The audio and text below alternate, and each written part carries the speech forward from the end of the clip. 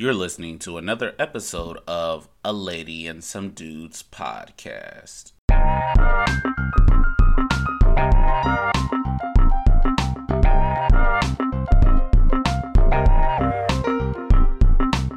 Welcome back to another episode of A Lady and Some Dudes podcast. We're going to jump right into our show and start with our grateful moment. Philip, what are you grateful for this week? Hey, good day, everyone. I'm grateful for my family and my friends and this podcast, another outlet, and striving to be a better person daily. So I'm grateful for that. Wonderful. Kelvin, what are you grateful for? Hey, what's going on, everybody? I am so grateful that I had a procedure done not too long ago, and it was all successful. I'm feeling better. Everything's healing properly, so I'm definitely grateful about that. Nice. Evan, what are you grateful for? I'm grateful because I've been working hard to knock off some of this weight from COVID-19 that I've gained, and I'm grateful that I'm seeing slow but consistent progress. Nice. Tish, what are you grateful for? Good evening, everyone. I guess I would just have to say I'm grateful. I woke up this morning, I drew breath, and that's enough for me. I am with you on that. And I am grateful for, I am patiently, well, not very patiently, but I'm waiting for these grand jury transcripts to drop from the AG in Breonna Taylor's case, because I can't wait to dive in and see what evidence was presented and what was not. And hopefully we can be comfortable with a just and equitable outcome, whatever that may look like. So I'm pretty excited about that. Nice. We are going to go ahead and jump into our show. I am so excited. We have a special guest with us today. We have Tish Guerin. She is a mental health and wellness clinician, and she is the first full-time in-house mental health clinician to be hired by the National Football League.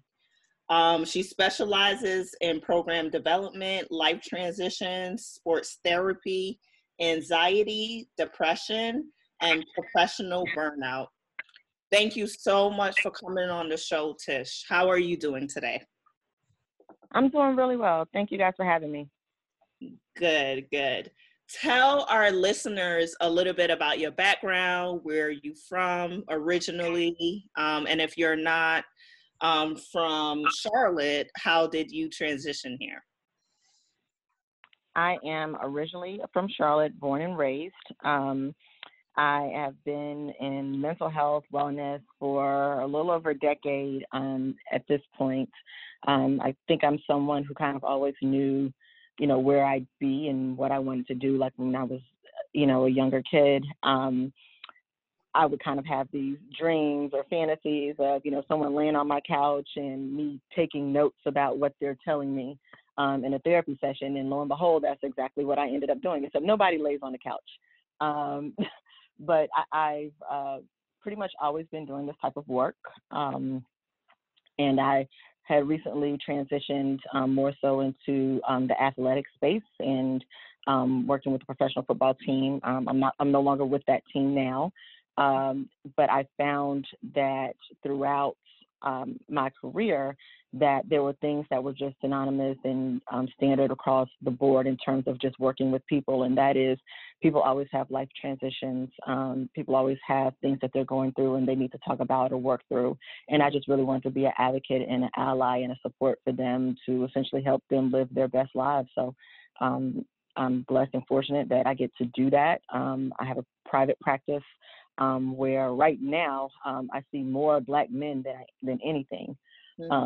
And I work with a lot of couples and couples counseling, as well as I do speaking engagements and still work with, colleges in regards to just athletics and mental health and athletics. So that's pretty much it. Again, I just really love this work. I don't know, I couldn't really see myself doing anything else, and just excited to see what what all comes down the line and what comes next. Awesome. Well, thank you so much, Tish. One thing that I noticed is when people think about professional athletes, football, basketball, they think, they just get up and they just have to go about and just perform. And for the fan, most fans, we don't understand that they have things that they go through. And so I was reading an article today or yesterday, and Doc Rivers said it was very hard for him to coach a lot of black, as a black coach, to coach his black athletes, because many of his players don't come from homes with black fathers. And so there's this natural tension that he has to learn to develop their trust. What do you see that for athletes that sometimes gets in the way of the performance on the field? Do I see that trust? Are you asking if trust or the lack of trust maybe prohibits them or limits how they perform as far as like taking direction from coaches? I'm saying just what other factors that get in the way on game day Sunday, or whether putting the ball in the hole during the week, what other factors have you seen that just get in the way, or just generally get in the way for athletes besides just playing the game of basketball? I guess I would have to say just usually things that have nothing to do with the sport itself. In my experience, I feel like those were things that come up. It has nothing to do with the sport or lack of ability, or it's not really necessarily a sports psychology type of issue. It's usually things that have to do with family, friends, loss, grief, relationship issues. Rarely in my experience have I seen that it has anything to actually do with the sport itself. So it's just the day-to-day stuff, the same things that multiple people, go through. They had a bad argument, with their spouse or their girlfriend, or, they are having issues trying to, separate family and money, and dealing with those parameters. Those seem to be the things that take people out of their head, or dealing with depression and anxiety and not wanting to be in the limelight, wanting to just kind of go do your job on the field, on the court, and then go home, and just be whomever, just be who you are. Those are the things that I see that usually mess with individuals most, as well as that deep-seated trauma. So lack of having a father, if that's the case, PTSD in general. Those tend to be more the issues that I see come up, that people are trying to grapple with. And some athletes have a handle on it and, can handle it. It doesn't affect them on the field, and some don't. Makes a lot of sense. I guess my question would be, as a recent, this is Kelvin. In the NBA bubble, you had a player like Paul George talk about how he had anxiety and depression due to the bubble. What kind of pressure does that type of environment bring? Or is it, what do you think if you just had diagnosed Paul George, just hypothetically, or just players in general in the bubble? Why does so many of them suffer from depression and anxiety from that situation? Well, I don't think my thought process is that all of them aren't necessarily experiencing that, or not even probably the vast majority. I think there are some feelings of isolation, but maybe in Paul George's case, just the feeling, that the depressing feeling of, being isolated. I think it really just kind of has to do with what your norm is. If you're someone that's used to, having a lot of, interaction with family or with significant others or with friends, and then that's all of a sudden, and that's kind of heavy in your identity. And if that's all of a sudden stripped away, then, that's going to be hard to kind of cope, especially if you don't have any, other coping skills.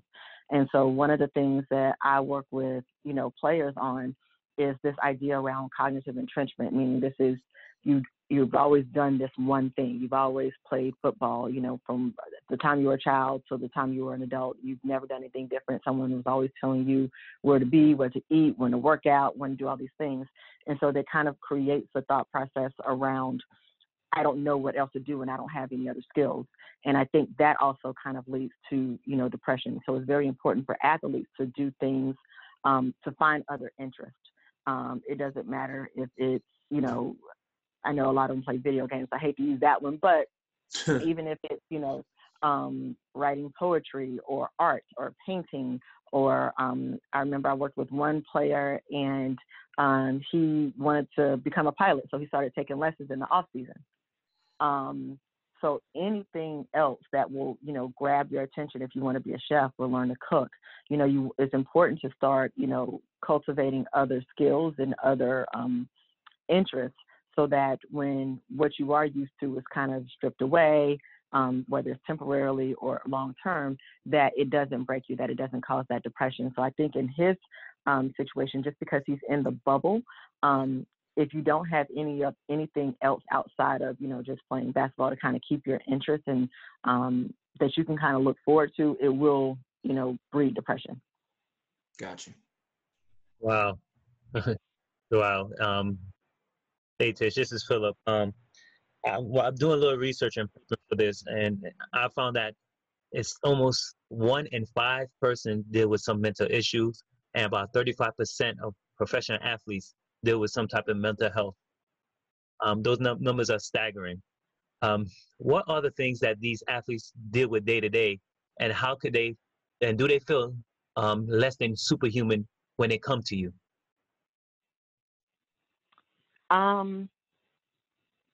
The things that I see day to day that athletes deal with are the same things that anyone else deal with day to day.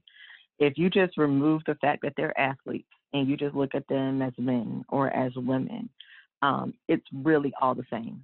I was asked before by someone else, when I'm working with athletes or celebrities, do I feel like intimidated, or, am I like starstruck? And the answer is no, I've yet to feel that way. And I think the reason is because I look at them, they're people. They're people. Same as anyone else, just a little bit more limelight, maybe a lot more money, but they're people. And I think that's the thing that, sometimes outsiders or people that are looking at these superstars or these, high profile athletes, they forget that that's a person. This is their job, but they still have a life. They still have family, friends, struggles, pitfalls, peaks, just as everyone else does. And that's what I kind of always keep with me. And so just trying to make sure that, anyone I work with feels that support and know that they are supported day in and day out. And if they have the issue that they need to address, that they can reach out, that we can process it, we can come up with the plan, and we can kind of strategize on a way to make sure that, they're balanced and that they feel safe and whole and healthy. And then that's just that's the most important part for me, is to making sure that they feel whole and healthy. So a lot of things I see are really just the same as anyone else, as a regular man on the street. Just because they have, some celebrity, or because they, might have a certain income, doesn't mean that they are absent from the same issues that anyone else faces. Right. Thanks. Thank you for that perspective. And I think what should be highlighted is that they're people too. When you take the athlete away, what they do for a living away, they're no different than we are. Based on your experience with professional athletes, would you say it is more common that they enter with some mental health issues, or that these issues develop as a result of the game and the pressure that's laid upon them to perform? I think it can, and sometimes it's a combination. Some of it just might be things that are related to the game. But in my experience, most of it, like I said, I think in the second question, it's just things that have to do with the outside world. That has nothing to do with the relative sport. I think there are some athletes that are just used to performing at a high level and know how to handle it. and are very well versed and balanced and can just go out there, perform, at an elite level and still, go home and cook dinner, right? I think it really just kind of depends on the person and what they value most. I remember speaking to a player, and he said to me, I think his position or something was changing, and he was just like, you know what, it's really all good. And he was like, because that does not define him. The sport did not define him. It's just what he did. It wasn't who he was. So he's like, I've got, kids and wife and a great life to go home to at the end of the day. And he's like, this is just what I do. Like, it doesn't define who I am. So I really think it just kind of depends on the individual's perspective and how much of the sport is their life. Again, there are a lot of athletes that I've, worked with and counseled where it's their job and they love it and, they love doing it, but it's just not all of who they are. Wow. So that's a great answer. I love your perspective that you're giving. So one thing that kind of came to my mind as I listen to you talk, I'm thinking about sometimes athletes, especially later in life, or sometimes the strongest athletes get caught up in these legal cases and things going on in their life. And I think sometimes we do a bad job, and this isn't just us as fans, but here in America, where sometimes we criminalize people with mental health issues, or we penalize them. And I'm not saying anything they've done is right, particularly when it relates to violence towards women, but what can we do to help? Well, let me ask this. The NFL has a policy where if you do anything, it's like suspension. Is that the healthiest, most holistic approach? And do they also, in your experience, do they also, in your experience, try to provide mental health counseling or services to athletes who find themselves in legal trouble because they did something they should not have done? Yes, that's the short answer. Yes. So if someone, regardless of the sport, whether it's football, basketball, hockey, baseball, there are so many services that are available for athletes.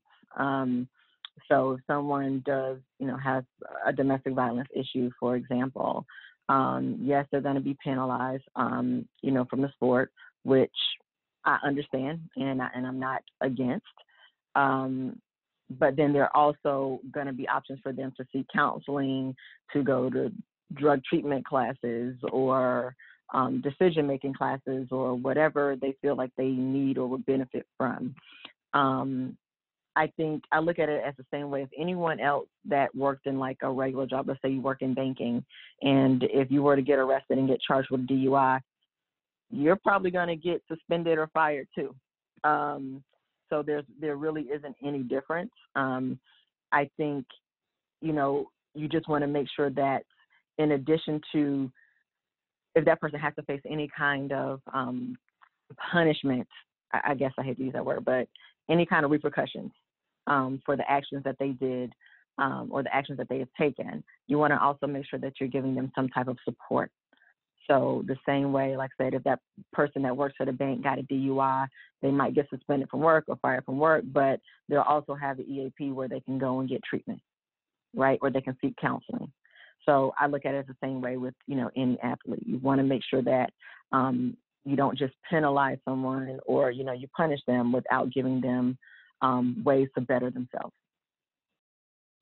Tish, I really like the way you think about this, but me in my life, I've dealt with a lot of different athletes and even some stars, and I wonder, is it really realistic to try to deal with them all the same? Like when I think of like LeBron or AI or Michael Jordan, these guys, basketball is pretty much, what defines him. I remember dealing with AI every day because he was AI. No matter where he goes, no matter what he does, it's AI the basketball player.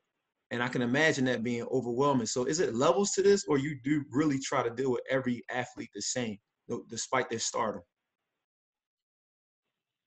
In terms of my approach? Right, exactly.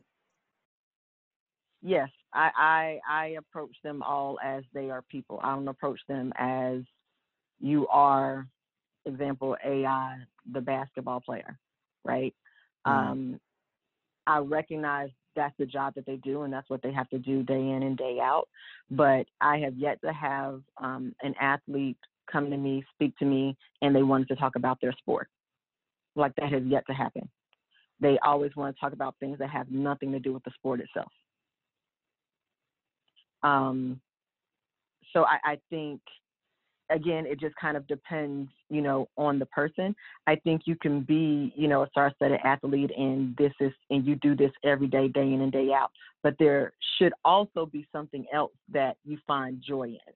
Where I see athletes struggle is when this is the only thing that you find joy in. So when that thing goes away, now you feel empty. Now you're having suicidal thoughts. Now you feel depressed. Now you're anxious. Now you don't know where you fit in because you didn't necessarily, value family or friends or cultivate those types of relationships, or you didn't look for other interests that, could also drive you in something else that you could also be good at. You mentioned Michael Jordan. That's a great example. Michael Jordan played professional basketball and baseball. So one didn't necessarily define him because he wanted to be great at other things. So for me, it's, okay, I'm coming to you as a person. I would come to you just as Michael, not as Michael Jordan. And I would talk to you as Michael, not as Michael Jordan. And for me, that's kind of been what has really much been the same, and I think from the athletes that I've worked with, that they find comfort in that, because I'm not looking at them based off of, what they Google, how much they make. It makes no difference to me. This is, you come to me for help, and I want to make sure that you're good when you leave my office. And that's the approach that I always take. And I've seen AI on the boardwalk here at university. He is very much who he is, but there's not an ego or necessarily like an air about it, right? At least, again, I've never had a conversation with a man in my life, but just based off what I've seen, him in random places, he's very much a person of the community, right? And this is just who he is, and he does regular things like everyone else. And so I like to think that for a lot of them, if they have an issue, if they have something that they want to work through, that they, would seek out someone that can help them through that as a person, not as the superstar. Now, just a follow-up to that. Do you ever notice that athletes come to you a lot of times because their family and their environment begins to treat them different and put different expectations on them because of their stardom, because of their success, and because of their, their pockets? Well, I will say survivor's remorse is real. It's real. And you have, athletes that don't know how to separate, and they begin to feel that pressure.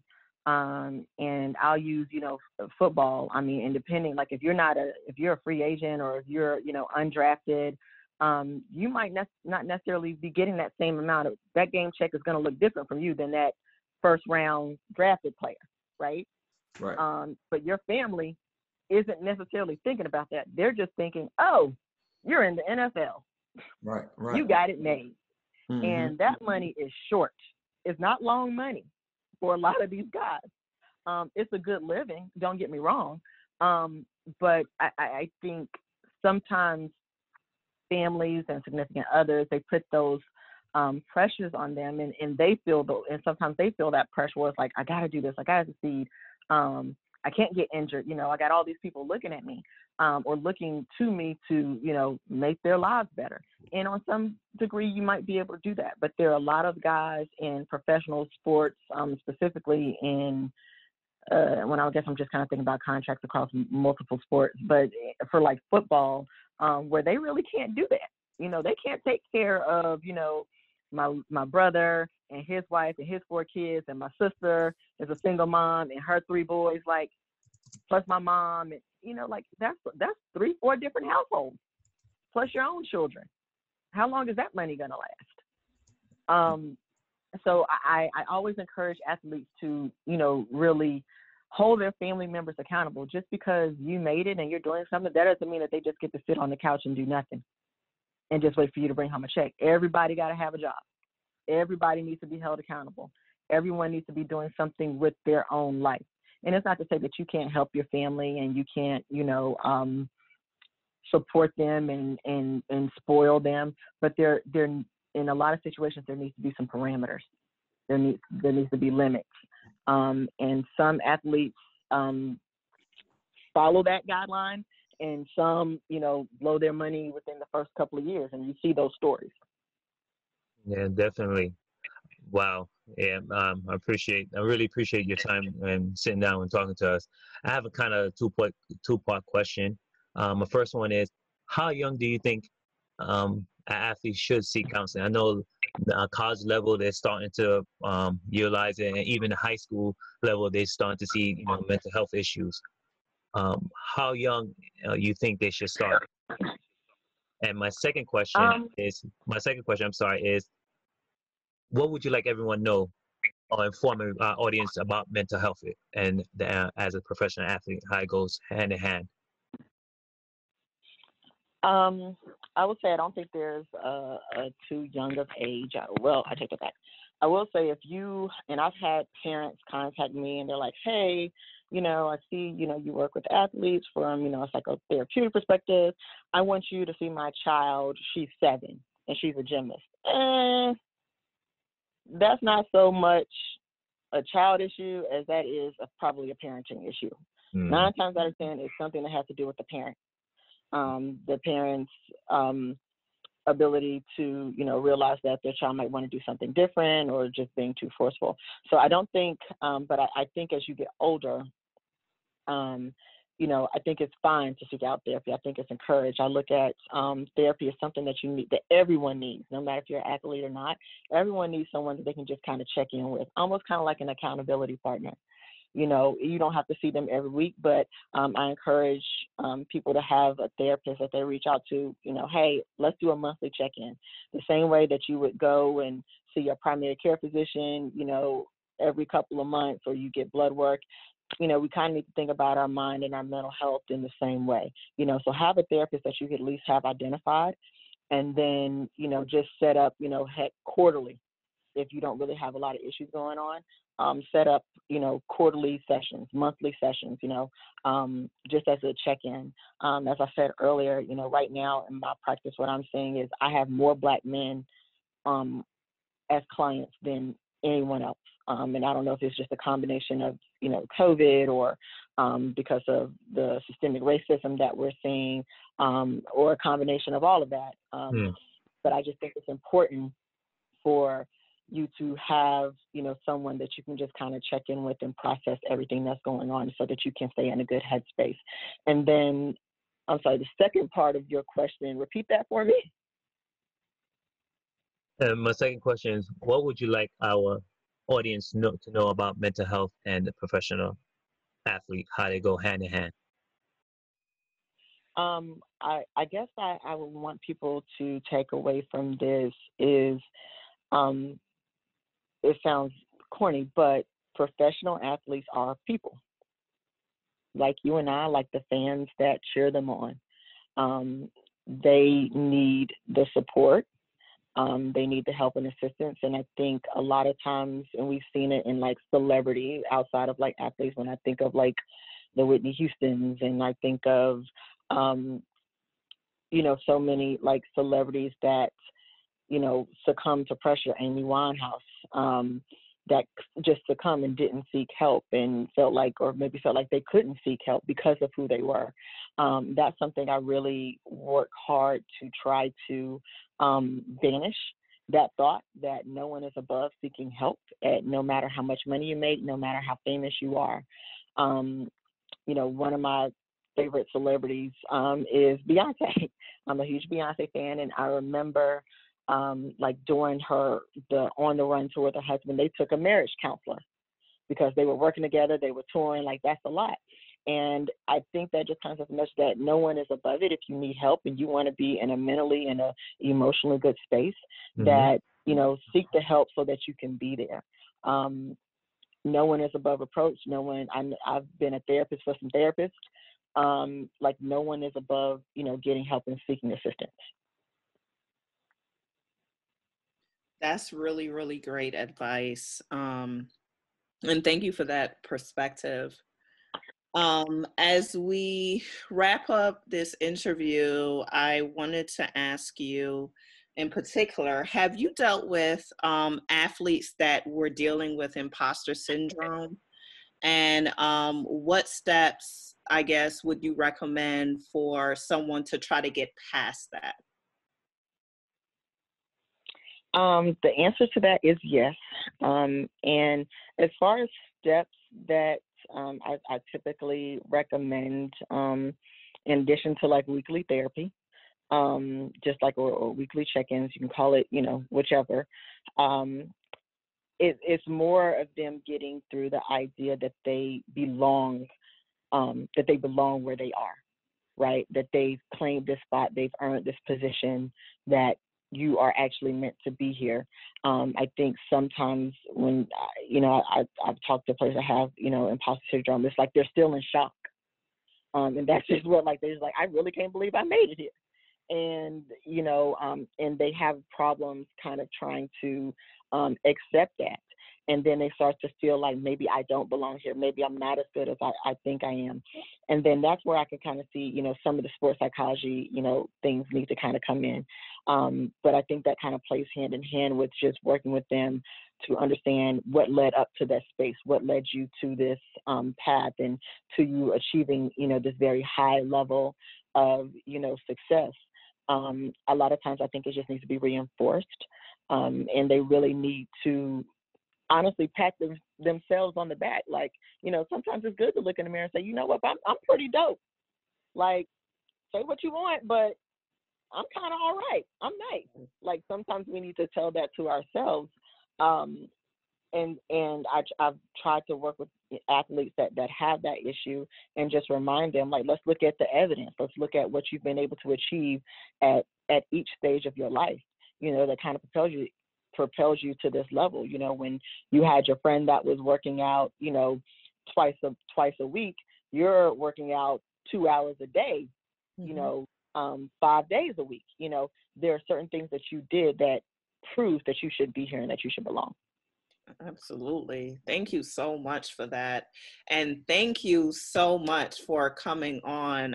Your perspective, you were so insightful. And it's really good to have the opportunity, to speak to someone in mental health who's dealing with our athletes. And so thank you for your time. Thank you guys for having me. I really enjoyed it. Great questions. Of course. And we hope sometime in the future we can have you back as a guest again, if your schedule permits. Yeah, sure thing. Thank you for tuning in to another episode of A Lady and Some Dudes. Please remember to follow us, like, share. We are on Facebook and Instagram. Our Facebook handle is at A Lady and, that is the and sign, Some Dudes. Our handle on Instagram is A Lady and Some Dudes. Everything is spelled out, so that's A Lady, A&D, Some Dudes. Until next time.